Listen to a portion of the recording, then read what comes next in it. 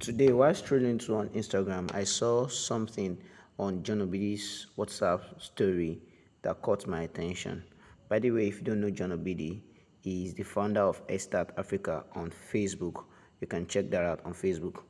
So he put it on his Instagram story and said, "There's a popular adage in the Igbo tribe. No, the Igbo tribe is one of the three tribes in Nigeria. Said the adage says, no one can fight his chi. No one can fight his chi. Yeah, chi there means a personal God, a personal genius in you. It's like a guardian angel that is following you wherever it is. It went on and explained the concept philosophically and said, according to philosophy, your chi refers to your destiny. Your chi refers to your path in life. Your chi refers to your purpose. And while he went on and shared this lesson, I began to ruminate over it and I asked myself, how many people are actually not fighting their chi? There are a lot of people out there, because they see someone who is living the life. And when I say living the life, the person is famous, the person has influence, and then they forget what their path is, they forget what their journey is, they forget what their fight is, and they just want to become like this person. A lot of people have gone past ourselves. We've forgotten what we want to do and what we want to achieve in life while pursuing how we want to become like our mentor. So I'm not saying having a mentor is bad. I'm not saying having a role model is bad. But in all you're having, in all your, being mentored, do not forget your path. Do not forget your destiny. Do not forget your fight. John Obidi will say your fight is different. And I'm reminding you that today that your path is different from every other person's. So it does not matter whether your friends are doing well than you. It does not matter whether your mentor is truly doing fine. It does not matter whether someone is living the life you truly desire. You need to have it at the back of your mind that no man can fight his personal God. You understand? You cannot fight what your destiny is. Know your destiny and walk that path. Don't get caught up in the shiny objects. You understand? Don't be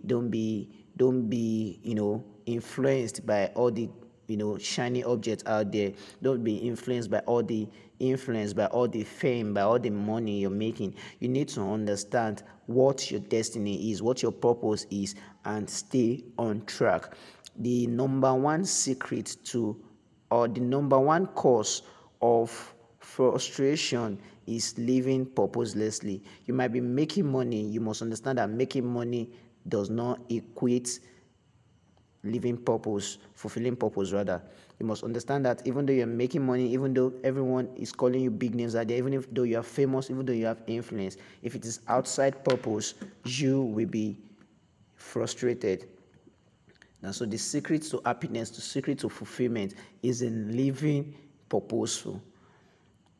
So you don't have to be caught up by the noise out there. You don't have to be caught up by the things you see, by the shiny stuff you see out there. You need to understand that your path is different from other people's path. You can learn from others. You can get mentored by others, but you must know your path and you must walk that path.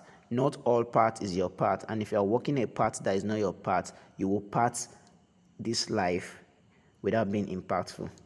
Wow. So basically, what I'm trying to say is if you're living another person's life, you will lose your originality.